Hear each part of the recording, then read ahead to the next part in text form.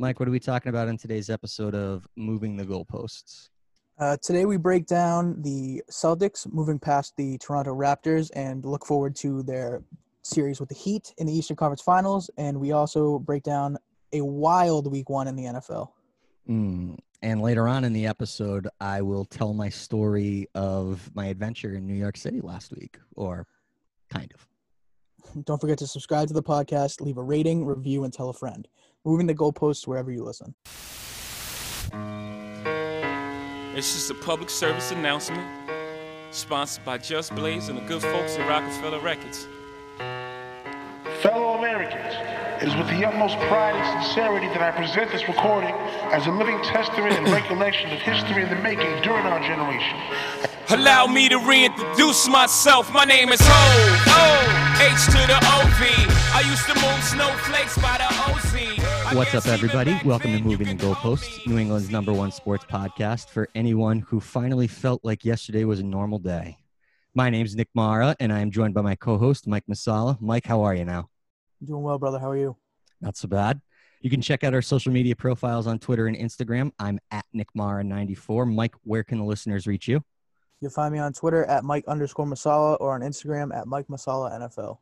Be sure to follow along with us on our Moving the Goalposts social media as well. They can be found on Twitter and Instagram at Moving the Posts. Down three. Shot partially blocked. That may do it. OG commits the foul. All right, so Mike, like I said in the introduction of today's episode, we finally felt normal yesterday. We're changing our recording schedule, everybody, by the way. This is why the episode wasn't released at 5 a.m. like it normally is on Mondays. So it's 10 o'clock in the morning right now on Monday. But we wanted to be able to talk about everything from the weekend in full detail and give you the most recent commentary as possible. So we're going to start releasing our Monday episodes later in the afternoon, maybe around like 12, 2 o'clock. But bear with us. We'll figure things out, but we're going to keep giving you the content that you guys all love. But yeah, yesterday, Sunday, first week of the NFL season was absolutely a blast to watch. We finally had some level of normalcy back in our lives. And by normalcy, I mean continuing to sit on our couches all day inside, watching nothing but TV. So not much different than quarantine, but at least there was football on our screens. And we'll definitely get to football. We'll get to NFL. We'll get to all the top storylines. Obviously, we'll cover a little bit of the Patriots. But on Wednesday's episode, we'll probably go a lot more into detail about the Patriots game against the Dolphins, and then a look into their Week 2 game against the Seattle Seahawks. But we wanted to start off today's episode talking basketball. Last we spoke, the Celtics were in control of their second-round series against the Toronto Raptors, but there was kind of a little bit of tight sphincter symptoms going on in the city of Boston, because after that Game 3 last-second victory by Toronto, things started getting a little tight around here. But Boston did end up taking care of business. They performed well in Game 7. They did move on. They are going to be taking on the Miami Heat. Mike, I just want to know what your final thoughts were about the series against Toronto. What do you think it means for this Celtics team, not only for this next round, but moving forward as well? I think the Celtics ended up performing well down the stretch. Obviously, Game 6 and 7 happened since the last time we talked. In Game 6, we saw the double overtime thriller that the Celtics ended up losing in that game. And for as tough as it was to see them lose, I think it was entertaining. Like, that second overtime with everybody hitting shots left and right was one of the most wildly entertaining 5 minutes of basketball I've seen in a while. But you also have to get on Kemba a little bit, and I've been the one to get on Kemba all year. 5 points in 52 minutes is not going to cut it for a guy you paid $30+ million to. Well, neither is not playing at all. Right. Which is what the other $30 million guy is doing. And look, not to step on your toes or anything, but this is the problem with the Celtics. Their best players are their young players that are on cheaper contracts, and every max deal that they've given out really has been a little bit of a disaster. I mean, you could say Al Horford worked out pretty well, but the Hayward contract has not been good. We'll see what happens with the Kemba contract, but like you said, he has to perform in these games. He has right. to. Right. He has to step up. I looked up after that game, players who have played 50-plus minutes in a game and scored 5 or fewer points, and it's like 9 players in the history of the NBA, and almost all of them are centers. Oh, no. So it's just really bad optics from that perspective. You want to see somebody step up, and thankfully he played better in Game 7. But when you need that closer and that the game's on the line, the series is on the line, you want your high priced free agent to step up. And I was a little disappointed by what I saw in Game 6. And then to move on to Game 7, obviously a better defensive matchup and a little bit of a sloppier game too. I felt like there were a lot of turnovers left and right from both sides. But to hold a team under 90, especially in the playoffs, is pretty impressive. Again, you got pretty solid performances from Tatum and Brown, both scoring over 20. And once again, the consistency from Marcus Smart coming up big in the playoffs, it's really unreal. It's unbelievable. I mean, I could not have expressed more going into really just the postseason how not an anti-Marcus Smart guy, because I was a self-admitted like Smart fan, but I kept saying it's like I love his intensity, I love his aggressiveness, I love him on the defensive end.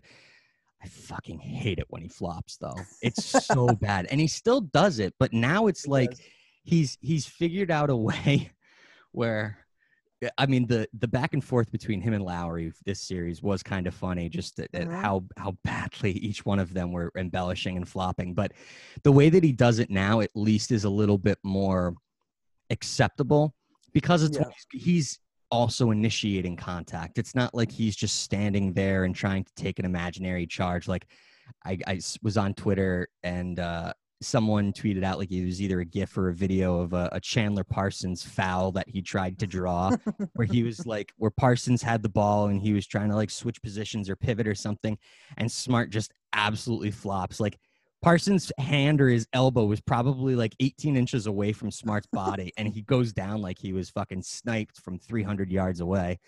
It was hysterical, but I don't see it to that extent anymore. Now it's more of like, if him and somebody else are going up for the ball and as soon as he feels contact, like that's when he's going to go down. And that's kind of like the nature of the sport. Right. Like, you really don't hear soccer fans defending soccer players for flopping or embellishing, because they just accept that it's part of the game. I'd like to see the NBA be cleaned up a little bit more, but these guys are so big. They're so fast. They're so strong. I wouldn't want to take a charge against LeBron James if he's coming at me running, 25 miles an hour or however fast he's going. Not. Like, I'm no physics major by any means, but I understand how physics works in an example like that, and it doesn't seem like it's a lot of fun. It seems like it's gonna hurt a lot. What did you think about Tice this series? I was pleasantly surprised in his ability to kind of match up against some of the Toronto bigs and defend on ball, defend off ball, and make some pretty big shots throughout the series as well. Yeah, he was able to step up as probably their best role player, like behind Marcus Smart. I think, especially in Game 6, when they really needed somebody, they were finding Tice inside. I think it was Game 6, the Smart alley-oop to Tice in the closing minutes. Pretty much every time that they were going to him, he was able to score. The thing is, like, he never gets the calls. No, like, he doesn't. I think it was Game 6. He scored 18 points and he was at the line 0 times. Like, that's crazy for a guy who lives in the key. He does kind of bitch and complain a lot, though. Well, like, it's the entire nature of the sport, and it's especially Jason Tatum gets told that he bitches every second, which he does. Yeah, of course he does. And it's interesting because going into this series, we were talking about Nick Nurse, and I had made the comment that Nick Nurse was the most valuable asset to the Toronto Raptors team. I said he was their best player. I'm starting to think to myself now, maybe it's not that he's the most valuable asset to their team in terms of like coaching ability, but it's just how he manages the roster. Like, he understood the matchups. He understood that it was probably more beneficial to have Ibaka coming off the bench and providing a little bit of a spark, as well as some good interior defensive presence anytime you wanted to have Kemba Walker or Jason Tatum or Jaylen Brown slashing to the basket and trying to finish at the hoop. Ibaka was going to be there, and he can also, on the offensive end, step out beyond the arc and hit the three. So he's the perfect modern day big. I don't really know what else Nick Nurse does well except complain to the refs. It's like, and he's on the court too. Like if you need him, well, to be on the court, he'll be there. That happens in every sport. Just ask Mike Tomlin. It's just not, well, that's like the biggest example, and right. He was penalized for that. Yeah. I haven't heard anything about Nick Nurse being on the court and being penalized or fined or whatever for that play. You know what? It's tough to penalize a coach that's not playing anymore. That's true. That's true. Maybe we'll wait till next year. But what I will say about him is his ability to bitch and complain to the refs covers up for a lot of what the Toronto players do. It's almost like he's the bad guy and the Raptors players are going to get the benefit of the doubt. And in Boston, it's the exact opposite, where Stevens keeps his mouth shut the entire time. Very rarely will he start to kind of question a call that was made against his team or for the other team. But he never gets the benefit of the doubt. It seems as though every single time he does so, the refs just kind of look at him and laugh him off. And it's the players that are the ones who are going to yell and bitch and complain and whine and get in the officials' ears. And I would typically say that it's the responsibility of the coach to do that. Like, I'm not one for complaining to refs. I look at them as the third team. They make mistakes just like the home team and the away team make mistakes. And I'm not going to yell at the other team that I'm playing against if they make a mistake. And so it's this whole theory that I have about officials that goes back years. But I just think to myself that if Stevens had a little bit more of a backbone and a little bit more of a set on him, and he got in the official's ear a little bit more, maybe more of the calls would go their way. Like, it sucks to say that, but maybe they would. The elephant in the room when it comes to basketball and officiating is always this guy, Scott Foster. And that was the number one storyline that I kept hearing on radio, on TV, on the internet, was Scott Foster's reffing Game 7. Scott Foster's reffing Game 7. For those of you who don't know who Scott Foster is, he was not implicated or was implicated like 10, 15 years ago with Tim Donaghy during the sports betting gambling investigation that was going on in the NBA, where Tim Donaghy, who was an old NBA ref, was literally betting on games that he was reffing. That's not good. Games. Yeah. And he was calling Scott Foster after every bet he made. Yeah, it was like over the course of one day, I think there were 5 separate phone calls that Scott Foster made to Tim Donaghy or vice versa.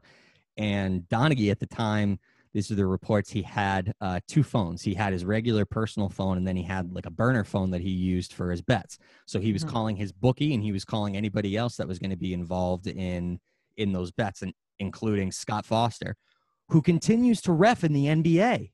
Right. I don't get it. How can they allow that? Like, how it's ludicrous that it's still happening. I don't understand how the owners can be for it, how the Players Association can be for it, and how the fans can be for it. Like, everybody should be on the same page with this guy and say, get him out of the league.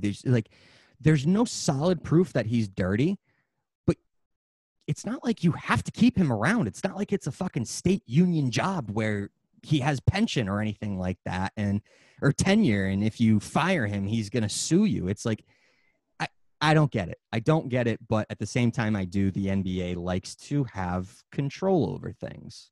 I mean, there's just no other way around it. I wonder if the ref, because I know there is a ref union. I wonder if the ref union is more powerful than we make it seem.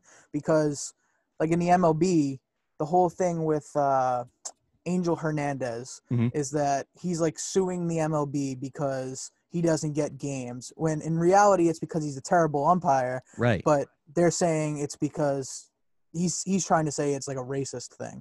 But in reality, like, you're just bad at your job, so you're not getting like the big important. You're not getting World Series games. Like that's exactly how you want to do that. So the question that I would have is, these umpires, they obviously have to sign contracts, and the officials just in general, refs, they sign contracts.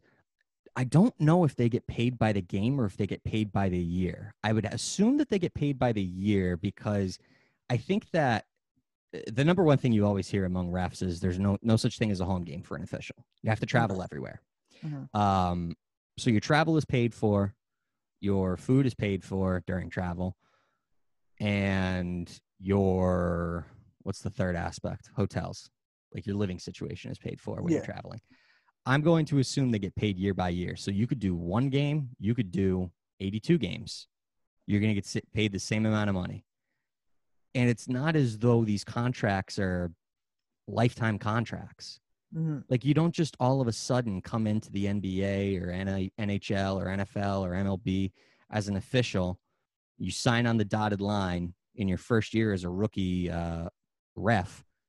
And then all of a sudden you do it for the next 30 years, 40 years, and nobody can tell you that you have to leave. It's not like you're a Supreme Court justice. Is what I I'm was just saying. going to say Like, that. I was just gonna- It's not. So why isn't this guy gone? It honestly makes no sense unless maybe he has dirt on like the owners that they were involved somehow. That's a good point. Conspiracy theory time. I like One that of these one. owners was involved and he was also making tons of money in this whole situation. And he said, hey, if I'm gone, you guys are all gone. Everybody's going down with me. Who's the most scumbag owner in the NBA? James Dolan, probably, right? Definitely the worst owner, I would say. Yeah. But would he be involved in like a gambling conspiracy? I just don't know if he's smart enough for that. James Dolan? Yeah, I think he's kind of dumb. He's got his own band. What is it, like JD and the Two Tones or something like that? Yeah, that's the stuff he's worrying about instead of trying to win games. So, Right. I mean, maybe he is involved in something like this. Who knows? I just, getting back to the actual basketball game itself, because of course that's what we're all here for. None of us care about the officials. At the end of the day, we don't. Game 7, I thought, was actually a step in the right direction for Boston. Even though this whole bubble scenario is kind of unique, it's very unique. It's never happened before. And we don't necessarily know how to value these wins just yet. I would say that this Celtics team, who's been chipping away in the Eastern Conference over the last 5 years now, being able to knock off not only the defending Eastern Conference champion, but the defending NBA champion, with or without Kawhi Leonard, with or without Danny Green, with or without Pascal Siakam playing well, it's going to give them a momentum shift, I believe. In a place where momentum just does not exist in the bubble, they're at least going to be able to go into this conference final against Miami and say, all right, well, to get here, we had to beat Philadelphia, who was one of the favorites going into the season, and we also had to beat Toronto, who are the defending NBA champions.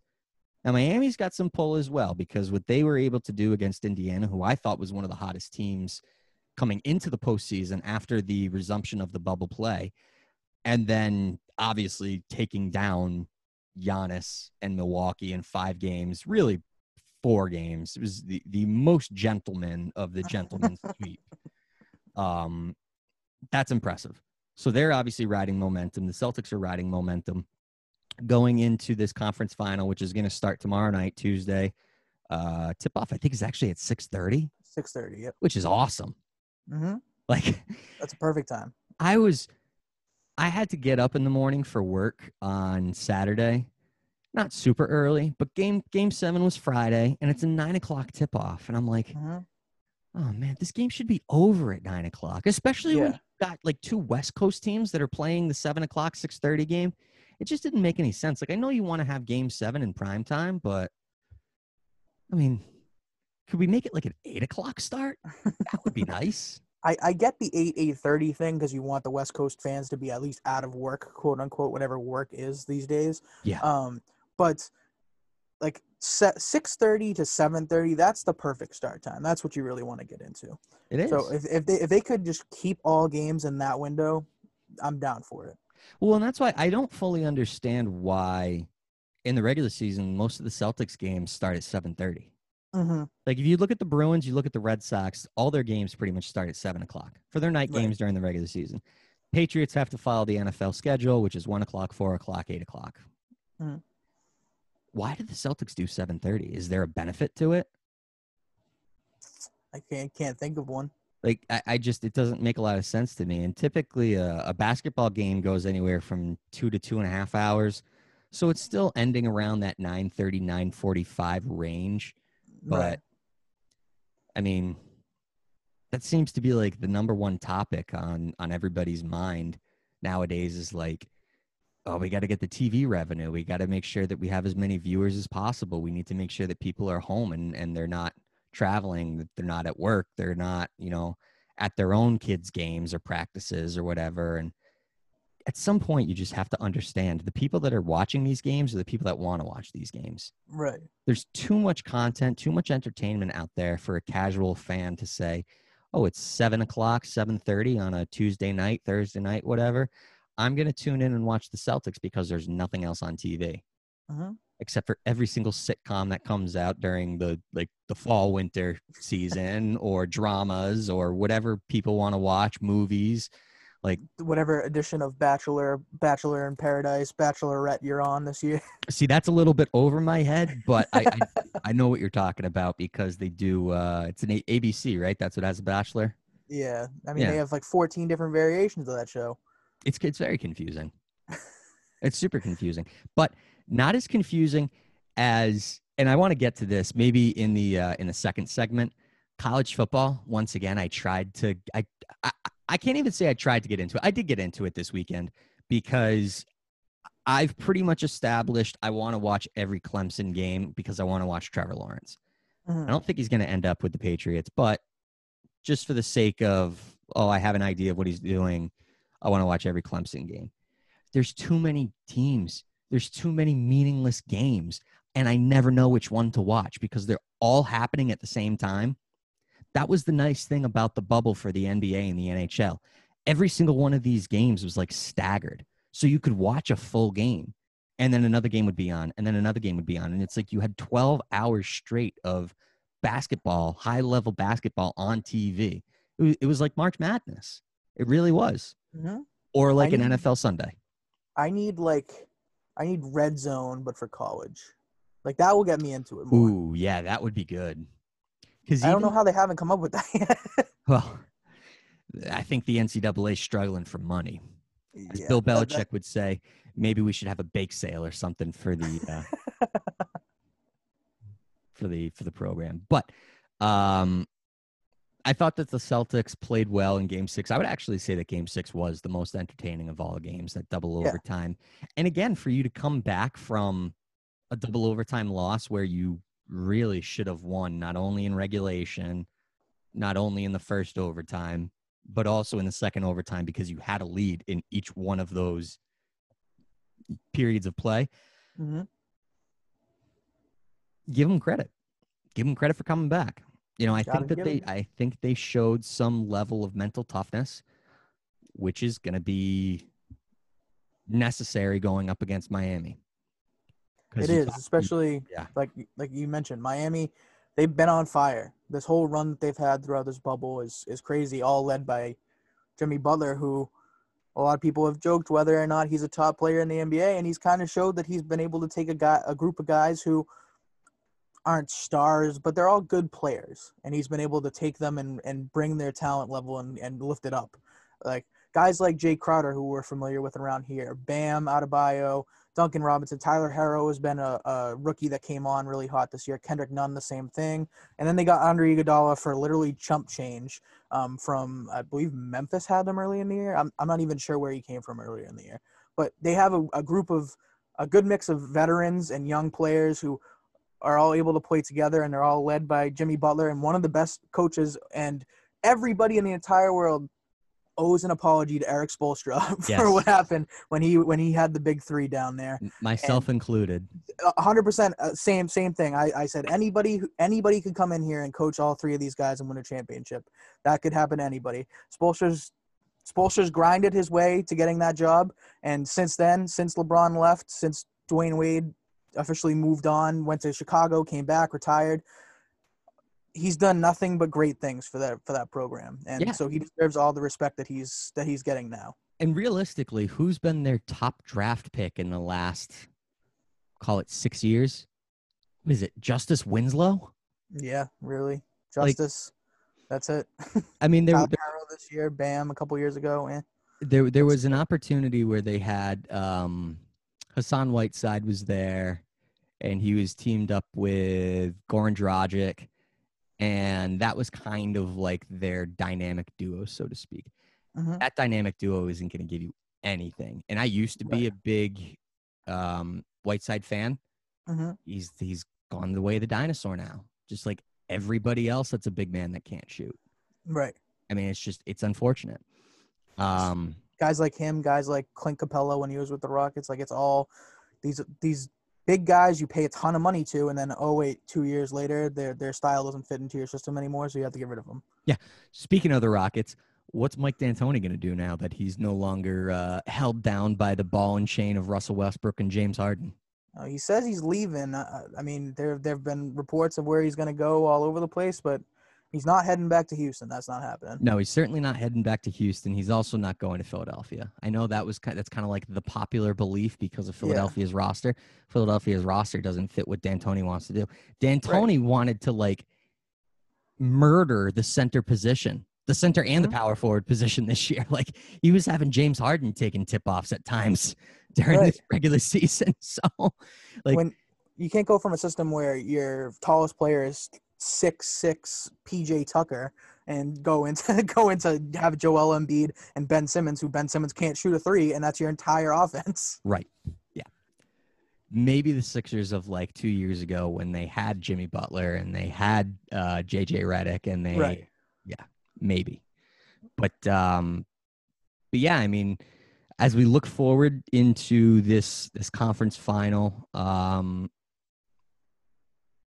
I'm hesitant to say that the Celtics are going to win this series. I think they're the better team.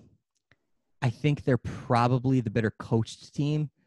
You know, I look at Miami as being a little bit one-dimensional. I've said for the last few weeks, they're kind of like old Golden State, but on the East Coast.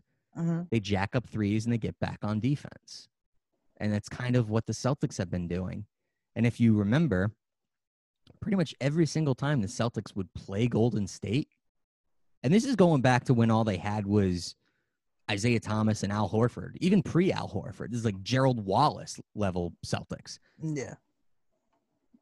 They always kind of matched up pretty well against Golden State, and they were competitive in those games. I mean, I don't think I'm mistaken in saying this, but was it back in 2016, 2017, the Celtics were the first team to beat Golden State in Oracle in like a year and a half. Like they broke this NBA record that the Warriors had set. So I don't think it's a lock that the Celtics are going to win, but I wouldn't be surprised if they take care of business in 5 games. Yeah, I have it like flowing right around 6. So that makes sense to me, right around Celtics in 6, Celtics in 5. You have to take advantage of this opportunity, kind of like what we saw with the Bruins last year, where everybody in front of you, you've gotten the easier path because you've gotten the Bucks out of the way. You've gotten, like you said, the Pacers. You were high on them. The Pacers are out of the way. Mm-hmm. If you don't get to the Eastern, at least to the NBA Finals now, when the only team standing ahead of you is the Heat, that's going to look bad when we look back on it. So there was a narrative on Felger and Maz last week later in the week about the Celtics once they had gone up 3-2 on Toronto, that if they blew the series or if they lost to Miami in the conference final, it was going to be a failure. I can see not getting past Toronto when you're up 2-1, when you're up 3-2. Losing to Miami in the conference final when they've probably got the better player. Mm-hmm. They've probably got the better player. Like, Tatum's not there yet. Jaylen Brown, I was pleasantly surprised with this series, too. I thought he played very well. If you lose to the Heat in the conference final in the bubble, I don't have a problem with it. Because anything that happens past the conference final for the Celtics this year, I'm going to chalk up as not real. Because they shouldn't be where they are. They shouldn't. Like, conference final, fine. NBA finals, I wasn't expecting them to be in the NBA finals at the beginning of this year. Right. Neither was I, but I think you have to adjust expectations when you see you're going against the Heat. And yeah, like Jimmy Butler is probably the best player in the series, but I think after that, the Celtics have like the best 3 of the best 4. Yeah, they might even have the next 4 or 5. Yeah. So I think you should be able to win the series, and I don't know if failure is the right word, because that's a little strong, but I would say it's definitely a disappointment if you lose the series. For sure. Yeah. And I think it's always a little bit of a disappointment, but like you said with the Bruins last year, you didn't have to play Tampa, you didn't have to play Washington, you didn't have to play Pittsburgh.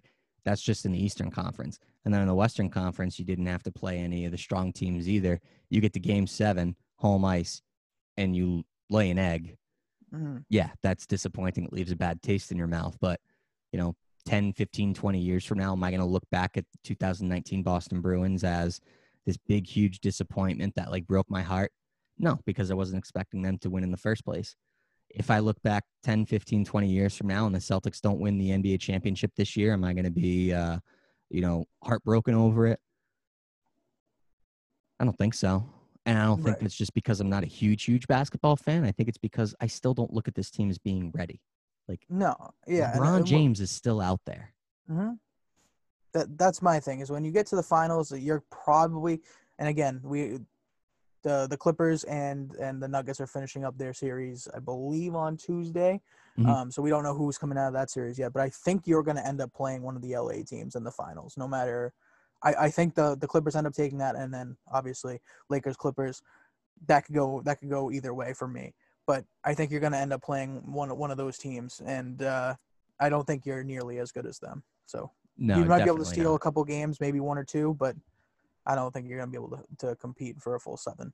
I think that they definitely match up better against the Clippers than the Lakers, but fuck, there's something to be said about Celtics Lakers. And I said on a couple of weeks ago on one of our episodes, when it seemed as though the NBA season was going to kind of come to an end because there was another social injustice thing that happened.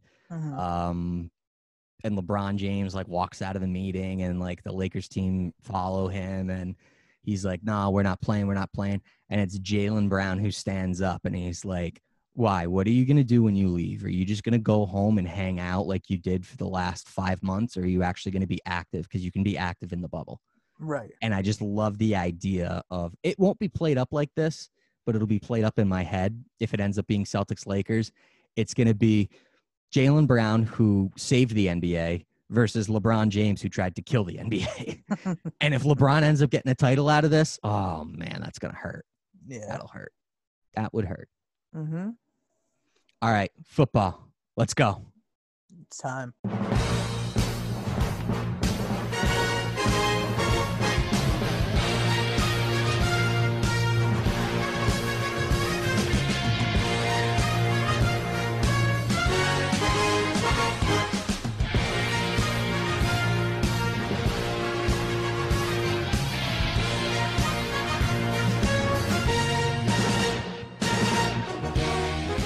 Yeah, so we finally had a full slate of games yesterday, Sunday, week 1. I don't think that we're necessarily creative enough to do our own fastest 2 minutes recap type thing, but we'll start with the Patriots. We'll talk about the Patriots briefly, and then we'll get into more detail in our episode later this week on Wednesday. But what did you think of Cam Newton's first start as a New England Patriot in a post-Tom Brady era? I think it was a lot of what I expected. I expected them to go pretty run heavy, and that's exactly what they did.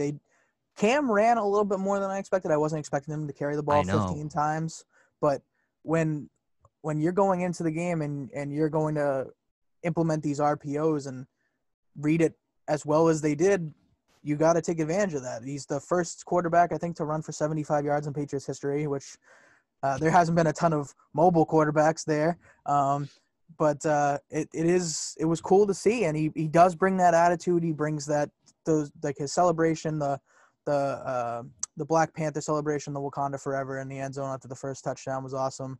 Handing it to David Andrews for a spike after the second one, and then basically fighting the entire Miami Dolphins defense at the end of the game it's definitely different, and he got me on his side real quick. So this is what I'm going to say about Cam Newton. After watching yesterday's game, I don't think I'm a Cam Newton fan just because I'm not used to that style of play. And I do think that if you're going to run him like 10 times a game, 8 times a game, I mean, how many rushes did he have yesterday? 12? 15. 15, yeah. That's too much. Now, the difference between his 15 rushes yesterday and any time he ran the ball in Carolina, you saw it. He went down.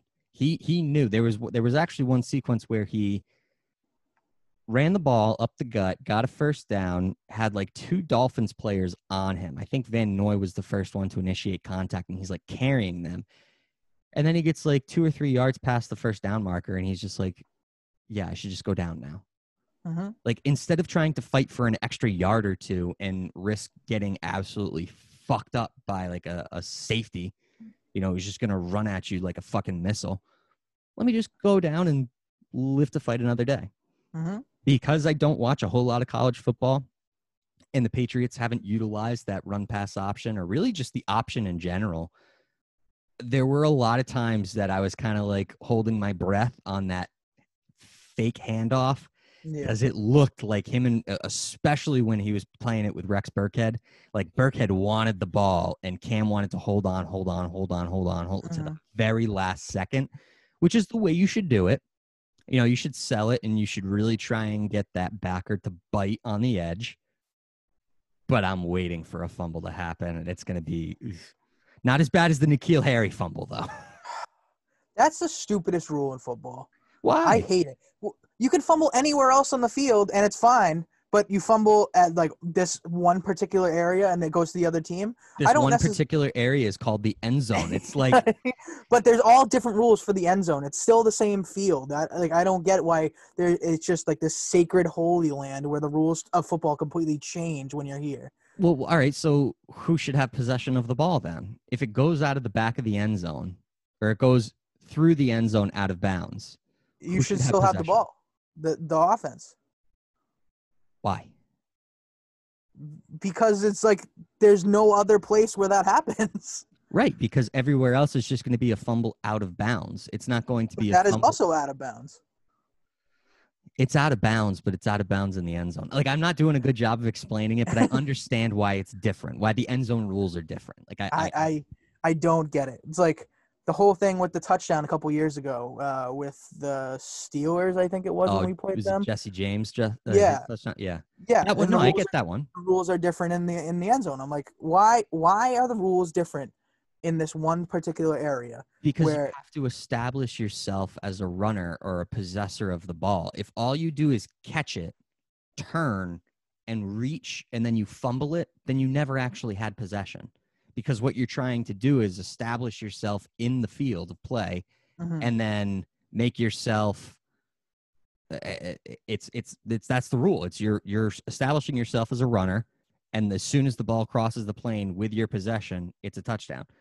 But if you haven't fully established yourself as you're reaching across the plane and you fumble it, then you never had possession. I don't have a problem with that rule. It makes sense to me. So, but like if you're running and you're reaching for the pylon, I think this happened with.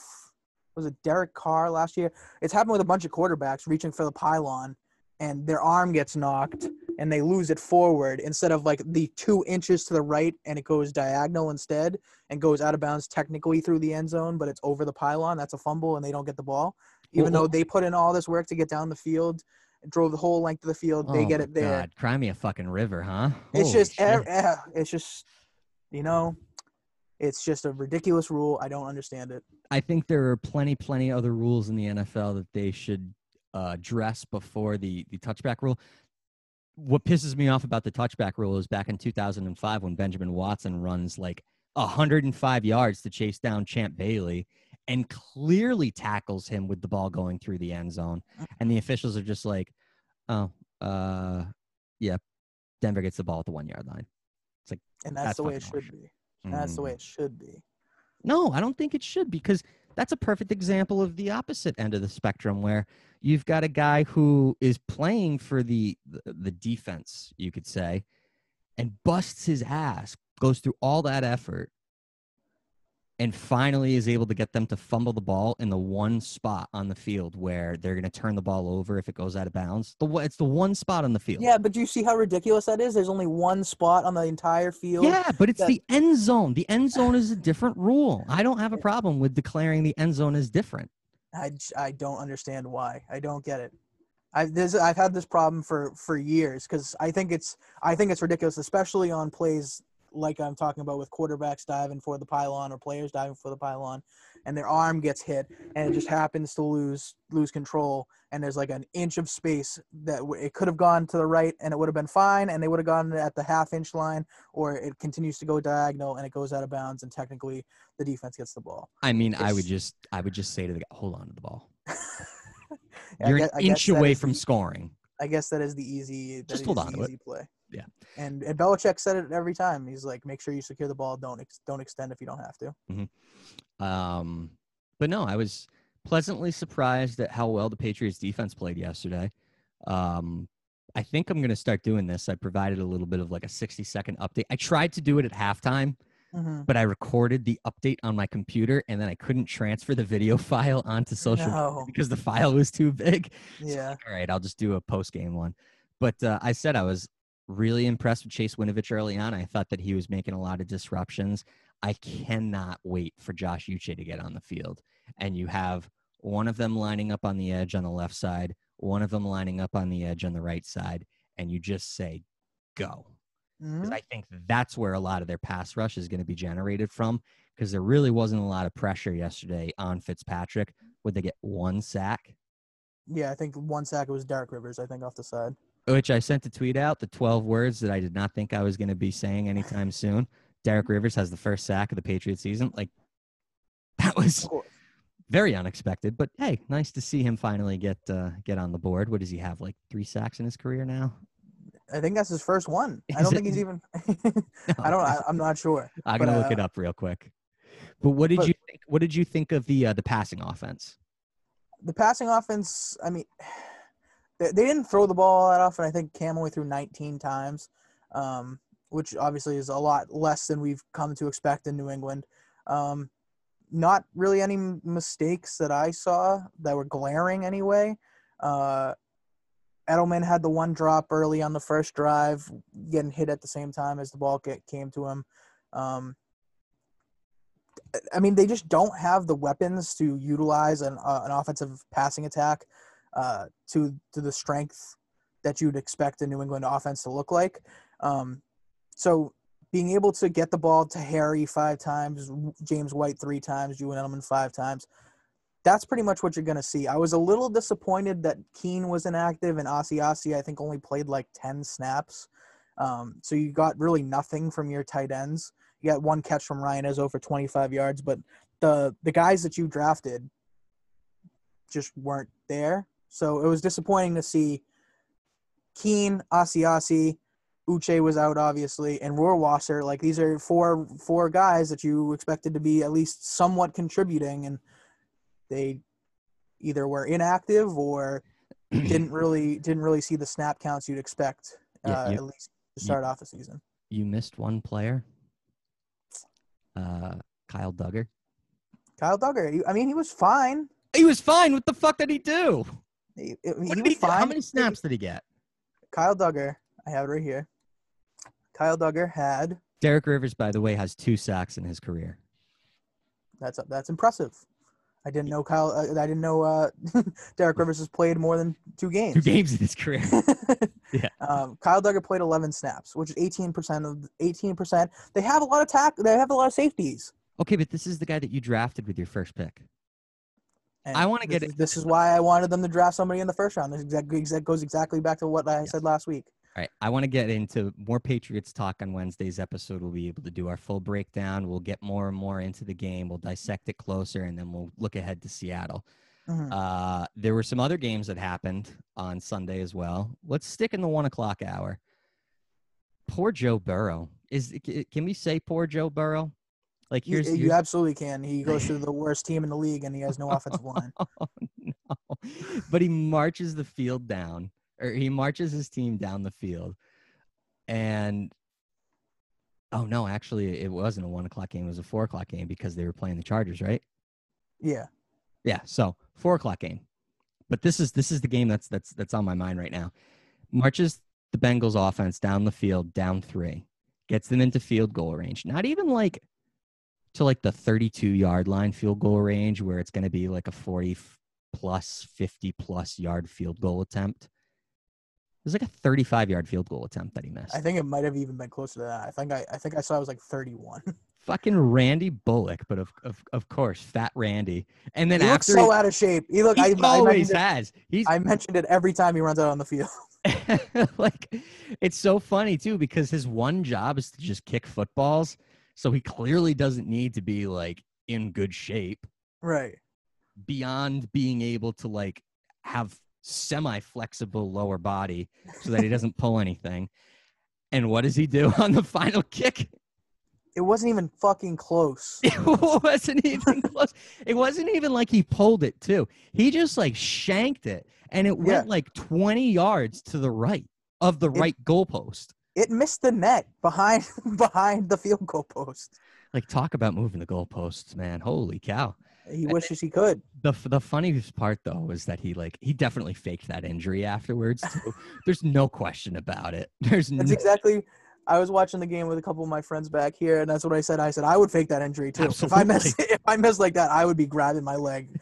There would be no chance I'd be playing. Well, this game. he wasn't even grabbing like anywhere there's muscle or like a ligament or anything. He was like grabbing his shin. Like, what did you get, shin splints all of a sudden? I have no idea what this guy was doing.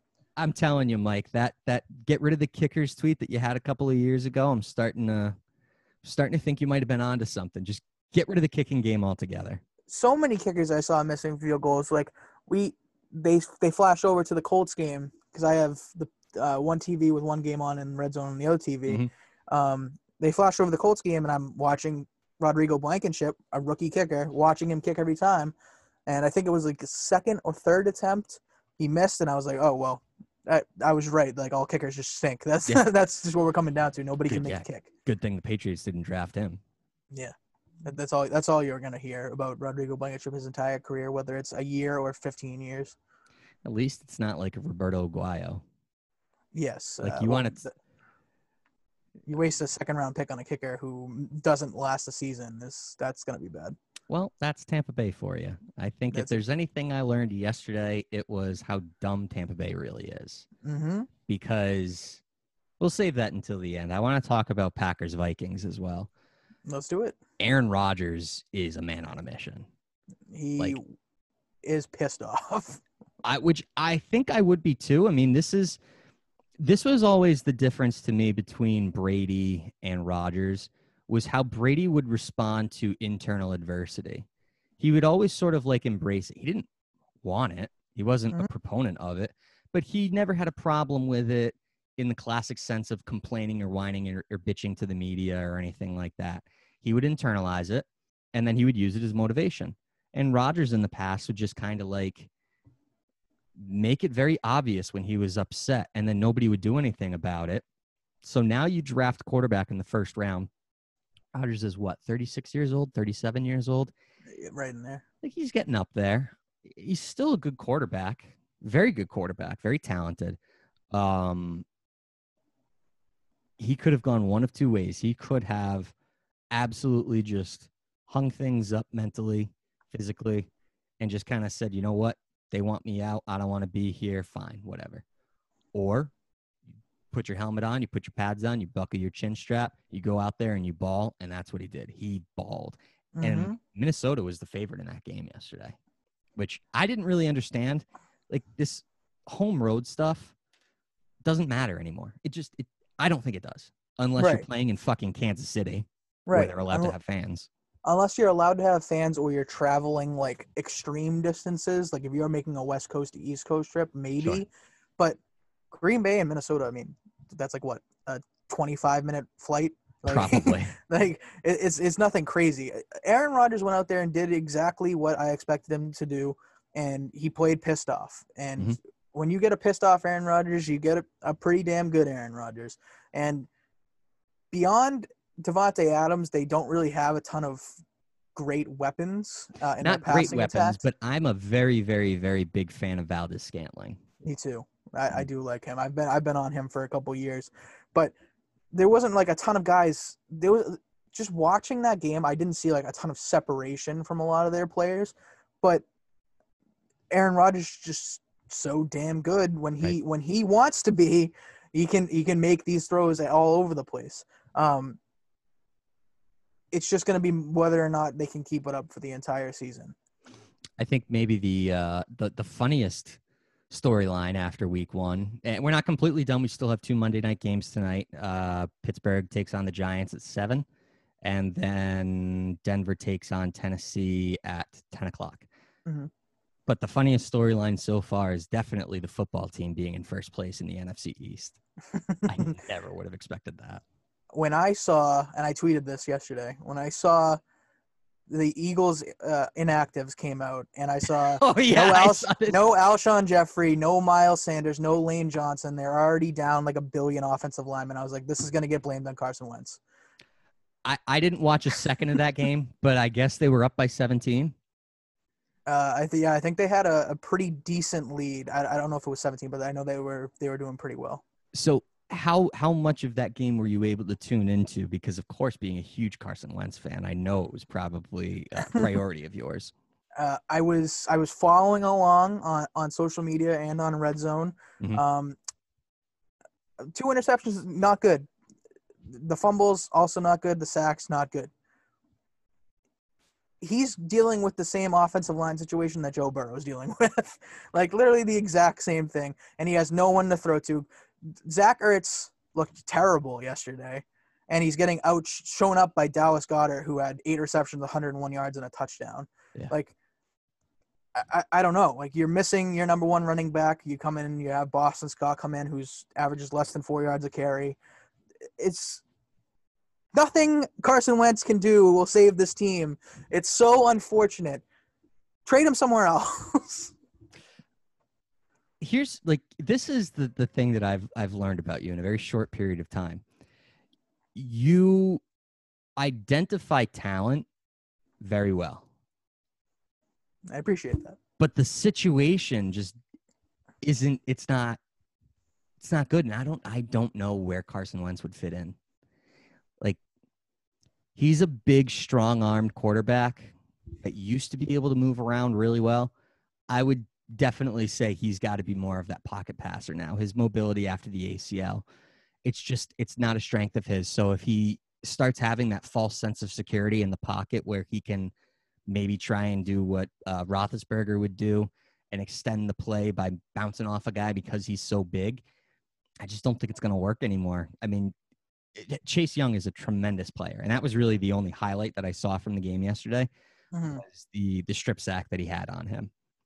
But it's that like mental clock, like he's not thinking, like he doesn't feel the pressure. He doesn't realize who's coming after him. He doesn't put an emphasis on ball security.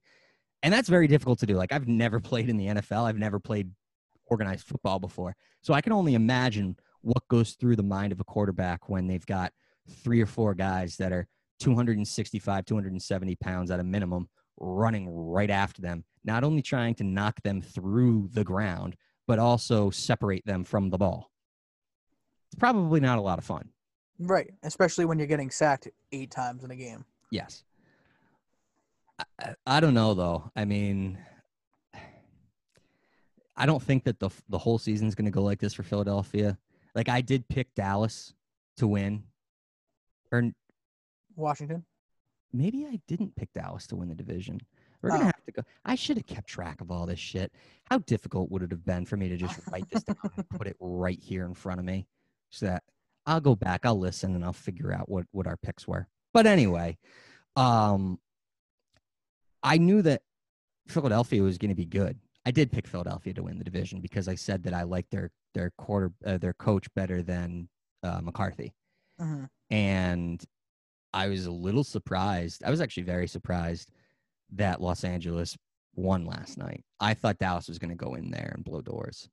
I really did. Like, they mentioned it on the broadcast. They're getting back to a more physical style of play, pounding the ball with Malcolm Brown, and it was working. Oh, yeah. Between Malcolm Brown and Robert Woods, I don't think a single other Rams player made a play in the first half. Didn't matter. When you've got a coach that just doesn't want to tie the game with like 11 minutes to go in the fourth quarter. I mean, take the 3 points, man. On the road, take the 3 points. You're not playing the Patriots in Gillette Stadium back in, 2007. You don't Right. need to try and outscore them by going for it on fourth down every single time. You're playing the Rams. Mhm. Tie the game, make it a 10-point game. Your defense was playing pretty well. I know that you lost Van Der Esch, but Aldon Smith had a phenomenal game for He being looks on the good. field for the first time in a long time. Oh, yeah. Very, very good game. And then Dak Prescott looked good. Michael Gallup, I liked Michael Gallup's performance. The problem is, it's just like you get to this point with Dallas where all the talent that they have just results in absolutely zero results.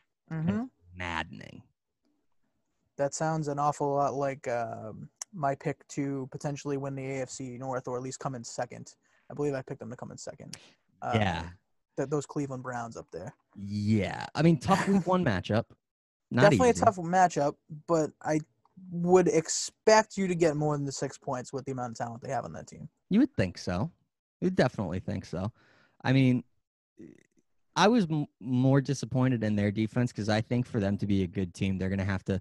It's weird. How many teams in the NFL now have gone back to good defense, strong running game? Like Tennessee, Los Angeles, Mhm. Cleveland should be that.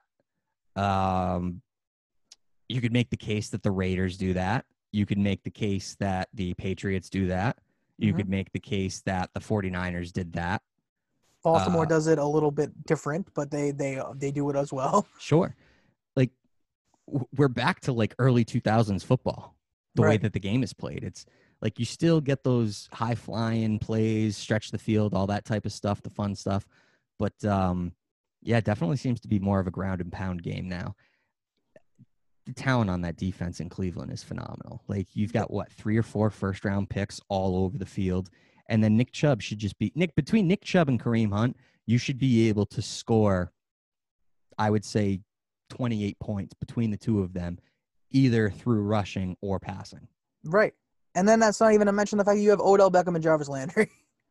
Odell you Beckham should- was absolute dog shit last week. Emphasis on the shit. Yeah, I didn't even watch the game. I don't know how well he played. I just wanted to make that joke. But yeah, at some point this year, because you can only go through so many coaches when it starts to come down to the quarterback where the blame goes on. At some point this year, if they continue to play poorly, you have to start putting more of the blame on Baker. And I've been a guy who's been Yeah. like, it's been all the coaches, it's been Kitchens, it's been whoever there was before Hugh that who got fired. Jackson, Yeah, Greg Hugh Jackson. Williams. Exactly. When you have 3 head coaches, now 4 in like 3 years. Oh yeah, 4 head coaches in 3 years. Yeah, you're going to have a tough time adjusting to their new offenses. And it's only week 1, again, no preseason, and you're playing one of the top teams in the AFC. But if this becomes a trend and we start seeing more of this year, Baker's going to start to get more of the blame. All right, very quickly. Jacksonville beats Indianapolis. Time is a flat circle. Phillip Rivers down late in the 4th throws a pick. Not surprised. Okay, I'm going to leave that one there.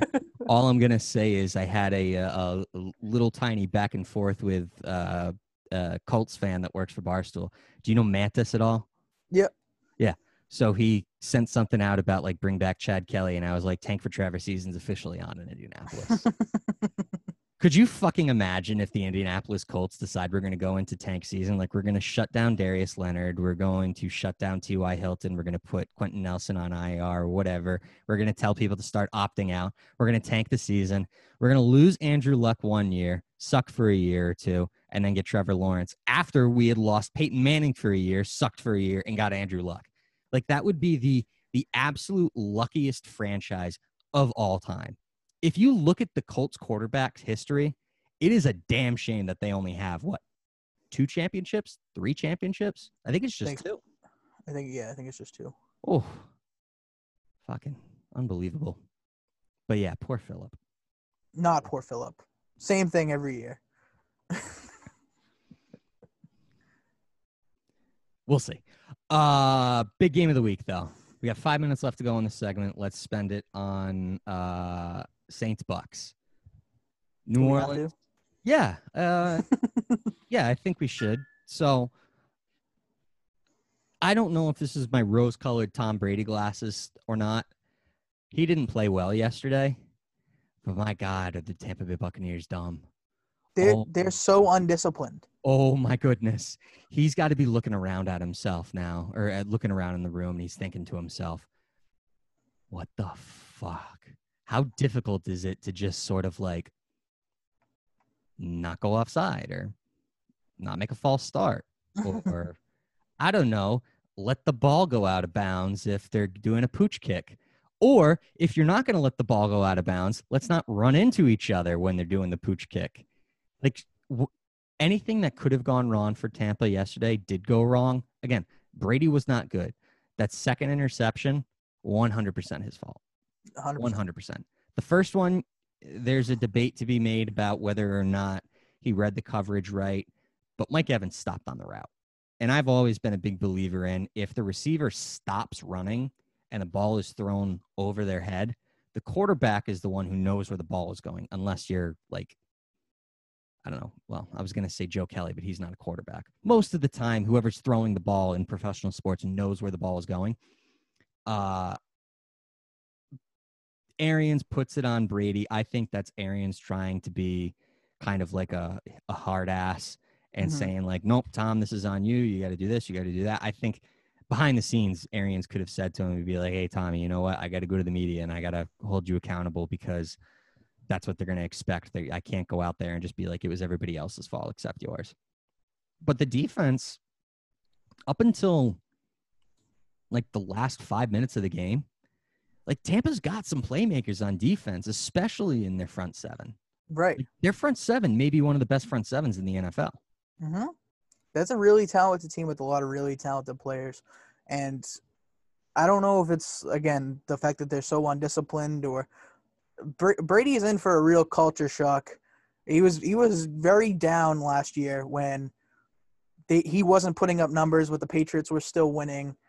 And now this year, like, you might not put up numbers and you're not going to win. That could be a serious problem. Well, Scotty Miller was his number one receiver yesterday, right? The Chris Godwin technically had one catch for 6 yards more, but nice. It was all right around the same. They made so many comments about Scotty Miller being he's a Edelman, he's a Welker, he's a Amendola. Because he's fucking white. You picked the small white guy and he's a slot receiver. People forget Troy Brown. Yeah. People forget Deion Branch. I'm not gonna lie, Chris Godwin on that first throw Brady had, I think it was his first throw of the game, or maybe his second throw. Was it like the 25 or 29 yard reception? I saw that pass and I was like, oh no. Yeah, oh yeah. What do we do? And then he runs in quarterback sneaks for a touchdown. He's all fired up, and at that point I was like, this actually hurts. This really hurts. Even though I watched Cam go out and I watched them win at that first game, I didn't expect it to hurt like it did. Yeah. From a fan perspective. See, it didn't hurt me. It was more like a release, and I think that was probably because New England had already won, and because I took the over in the Saints-Bucks game, and it ended up hitting. And simultaneously, I took Arizona +7 against the 49ers. Wow. And that one also ended up hitting. Look at you. Oh, yeah. Yesterday was a pretty good day for me. I love it, though, because I know exactly what's going to happen. Everybody's going to start shit-talking Tom Brady. And the Buccaneers are going to be 1-3, 2-2. They're going to be doubting them. They're going to be saying they're overrated. They're going to be saying all this. Brady's done. Gronkowski is done. Gronkowski's done. He looked so slow on the field yesterday. He has zero explosion off the line. Zero. Blocking a hell of a lot more than I thought he was going to, but not to the same effect. Right. But I know what's going to happen. They're going to start doubting Tampa. They're going to start doubting Brady. And all of a sudden, you're going to find the team's going to be like 10-6, 11-5, fighting for that division title, make the playoffs, and then maybe make a run. Brady's going to have to accept, though, this is a league that has gone back in time. Strong defenses and good running games win a lot, unless you're the Kansas City Chiefs with Patrick Mahomes. Like, you have to be that level of quarterback and have that level of offensive talent where however poorly your defense plays, doesn't matter. Your offense is going to cover it up. I don't know. Like, I'm kind of looking forward to it now, though. I'm excited. Like, I'm not glad that they lost the game. It would have been nice to see him win his first game in Tampa, but just keep doubting him. Keep saying that he's done. It's what everyone's been doing for the last, 7 years. And he keeps proving everybody wrong. Mhm. Like, he can still throw the ball. Like, his touch is good. Yep. And once the offensive line settles down, if they settle down, and that's a big if, and Mike Evans gets healthy because he was a ghost in the game. Would he catch one pass for a touchdown? Whoop-de-doo. Once they start figuring things out, yeah, it's going to be a lot of fun to watch. And it's going to be Brady doing Brady things. Book it. Book it. Put it in permanent marker on a dry erase board. Made that mistake many a times. I feel like we all have. Yeah.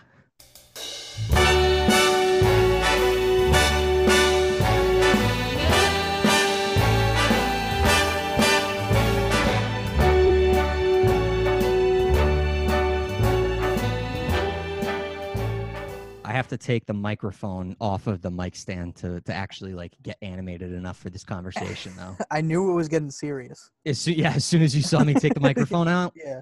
Yeah. Because I got to lean back because is that a spider or a fruit fly? That's a fruit fly.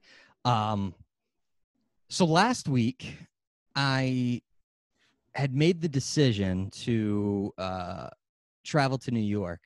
I've been wanting to capture street content in New York for a while now, kind of along the same lines of street interviews, so to speak. So relaxed, no serious topics, but try and maybe bamboozle some people into thinking the conversation is going to go one way.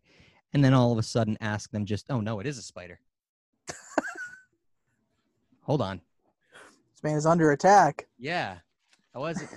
Where'd it go? Where'd you go? Where'd you go? Oh. Now you have to move out. Ah. Oh no. All right. I got it. I got it. Oh, now it's all chopped up though. Do I even need this paper? I hope not. All right. So I've been wanting to go to New York for a while now to capture street content, interviews, things like that, because New York is a very interesting place. And I think I've got some very interesting questions. So I'd like to capture reactions. So I have, over the past several months, been working or co-oping, so to speak, with a couple of my cousins, using them as production assistants. One of my cousins has a very nice camera, and he's very familiar with video editing. And he has some similar interests to me. He's a sports fan. He's a Barstool fan, so he understands what kind of content I would be liking to capture. And basically what happened was I said to him, all right, we're going to go to New York on Tuesday. This was last Tuesday. So what would that be? The 8th of September? Yeah. Yep. September 8th. I said to him, all right, we're going to go on Tuesday. He lives, you know where Uxbridge is? Mm-hmm. Yep. So he lives in Uxbridge, and I live in Warren. So that's 45 minutes from me. He was originally going to be dropped off by his parents because, oh, by the way, he's 16 years old. And he was going to be dropped off by his parents, my aunt and uncle. And we were going to go to New York. We were probably going to leave around 8 a.m. He texted me at 11:30 the night before on Monday saying, hey, my parents can't drop me off anymore. Maybe we should try and do another day unless you want to come and pick me up. And automatically I'm thinking to myself, this is someone or something or the universe or whatever telling me, hey, you know what? It's not going to happen. But I'm I'm not going to let anything go in my way. I'm going to bite the bullet, wake up extra early, drive 45 minutes north to Uxbridge to pick him up, to then drive 45 minutes south back down to East Providence to pick up my other cousin who is also 16 years old. Oh, no. And I was going to take two 16-year-olds to New York City in the middle of a pandemic with, I can't call them race riots, but high tensions among, different individuals in New York. of course, I'm not just going to like kidnap these kids. So I'm like, all right, you guys got to get permission. So ask your parents. So the cousin that I had to drive that lives in Massachusetts to pick up, he gets in the car. I pick him up at 7:15 in the morning, and he gets in the car. And as we're backing out of his driveway, I stop on the brakes, like stop short, like the whole car shakes. And I look him dead in the eye, and I say to him, tell me the truth. Do your parents know where you're going, what you're doing, and that you're gone right now? And he goes, yeah. I'm like, okay, fine. So we start driving. We get onto 146. We're driving south. We get onto 95. We end up texting our other cousin because I told him I'm picking you up at 8 o'clock. Mm-hmm. And we text him, no answer. We call him, no answer. Like 3 minutes goes by, he calls back. Hello? Oh, is that today? Was that today? I was just like texting with you like 8 hours ago. Like, what do you mean was that today? So he's getting up and whatever. And I know for a fact he's not showering. I hope he at least brushes his teeth. We get to his house. My cousin gets out of the car, knocks on the door, gets answered by my other cousin. He goes inside. And I'm like, what is he going inside for? Okay, obviously he's not ready yet. I hope it's going to only take like 5 minutes because I wanted to get going, like leaving at 8 a.m. I didn't know what the traffic situation was going to be like or anything like that. Right. So what happens is my Massachusetts cousin comes out of the house. No. Big grin on his face, shaking his head, just sort of like that face palm type thing, gets in the car. I said, what happens? He says, just leave, just go. I'm like, oh boy. And immediately I'm thinking to myself, he did not ask permission. He did ask permission. He asked his father. His father said, I'd really prefer that you don't. It's kind of crazy. You really shouldn't go, but whatever. Now his father, he lives with his mother. So he was with his father on either Sunday or Monday to ask permission. And then just thought, I don't need to say anything to my mother. So as he's walking out of the door to get in my car, I'm going to take him to New York City, take him to Manhattan. He's like, all right, Mom, I'm going to New York City. And she's like, what? You're doing what? Where are you going? Fucking reads him the riot act, doesn't let him go. I start driving with my other cousin. I get to probably about like Warwick, West Warwick, Coventry area for those of you who know Rhode Island or 95 South. Couldn't even get out of the state of Rhode Island, smallest state in the fucking country, before my other cousin gets a call from his mother. His mother wants to know what's going on. And he's like, oh, we're not going anymore, whatever, blah, blah, blah, blah, blah. Like, I'll share my location with you, all this stuff. The kid's fucking lying to me. Like, yeah. He's lying to his mother. He's sitting shotgun, and he's like, oh, we're not going to the city. I'm like, bullshit, we're not going to the city. Where the fuck do you think we're going? He hangs up. I'm like, buddy, I'm turning around and I'm taking you home. I'll tell you what, I learned the hard way. It can be very difficult to trust a 16-year-old. I was 16 at one point. You were 16 at one point. We all try and get away with a little thing here or there. I never tried to get away with going to New York City without telling my parents. No, certainly not during a pandemic with a ton of other like world problems going on. My question would be, if you're on your way out the door, why do you say you're going to New York City? Right, exactly. Like I would say, yeah, I'm going to hang out with some friends. I'm going to hang out with my cousin. I don't know, one of those things. I'm not one for lying to my parents, but I mean, maybe you leave a small detail out about crossing state lines when you're not supposed to. I don't know, maybe something like that. But yeah, I guess you can't rely on 16-year-olds. I guess that's the lesson we learned here. No, it was. And to be honest with you, listen, I do not consider myself to be one for manipulation or deceit. At least I try not to be. I try and be very honest and upfront and open. Fuck. If I had taken these kids to Manhattan and some shit had gone down and their parents had no idea where they were, I would have been so fucked. Oh, yeah. Big time. Thank God I didn't get out of the state of Rhode Island. Like, oh boy, I'll tell you, Mike, someone was looking down on me, like taking care of me in that situation, because something would have happened. Something would have happened and I would have been fucked. So now what I'm looking for is individuals over the age of 18 who can do or say whatever they want to do or say, and they don't need permission from their parents. So if you're one of those people and you're listening right now, yeah, reach apply. out. Yeah. It'll be a lot of fun. I plan on going to Wall Street. I plan on going to 7th Avenue.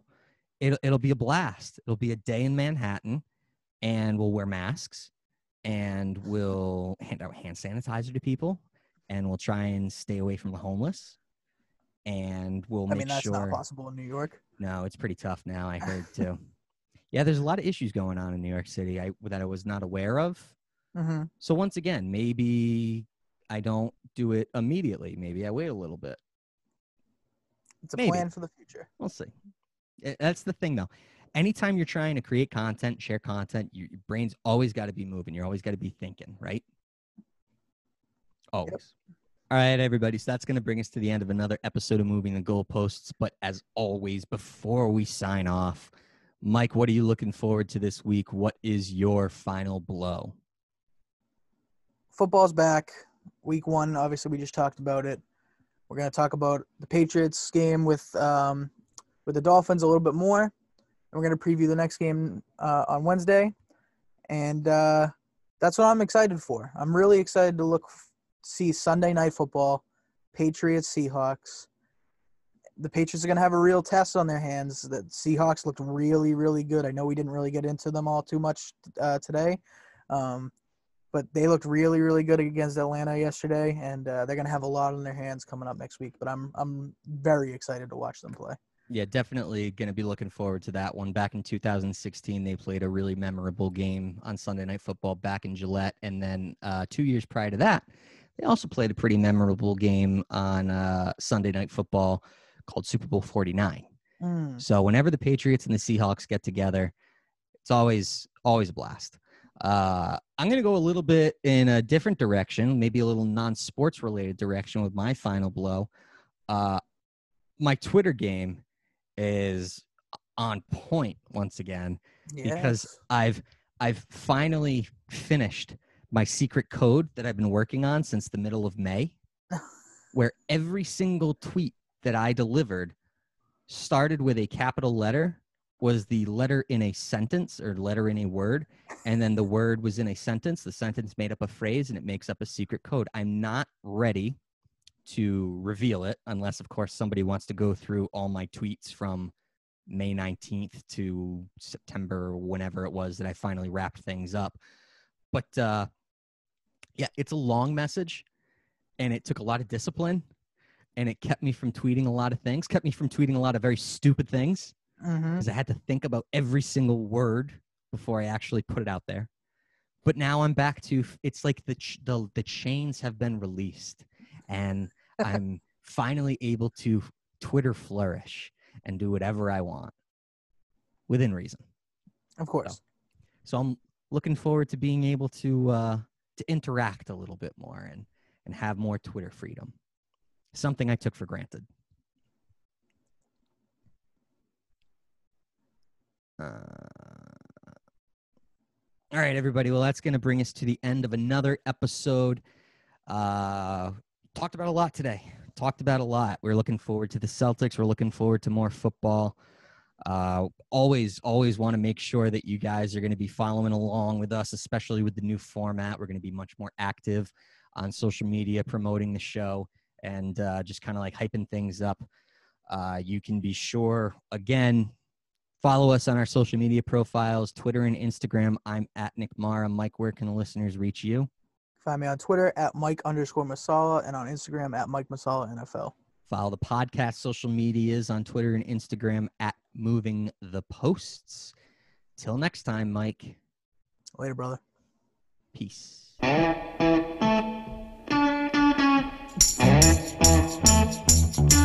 gonna tell you a story.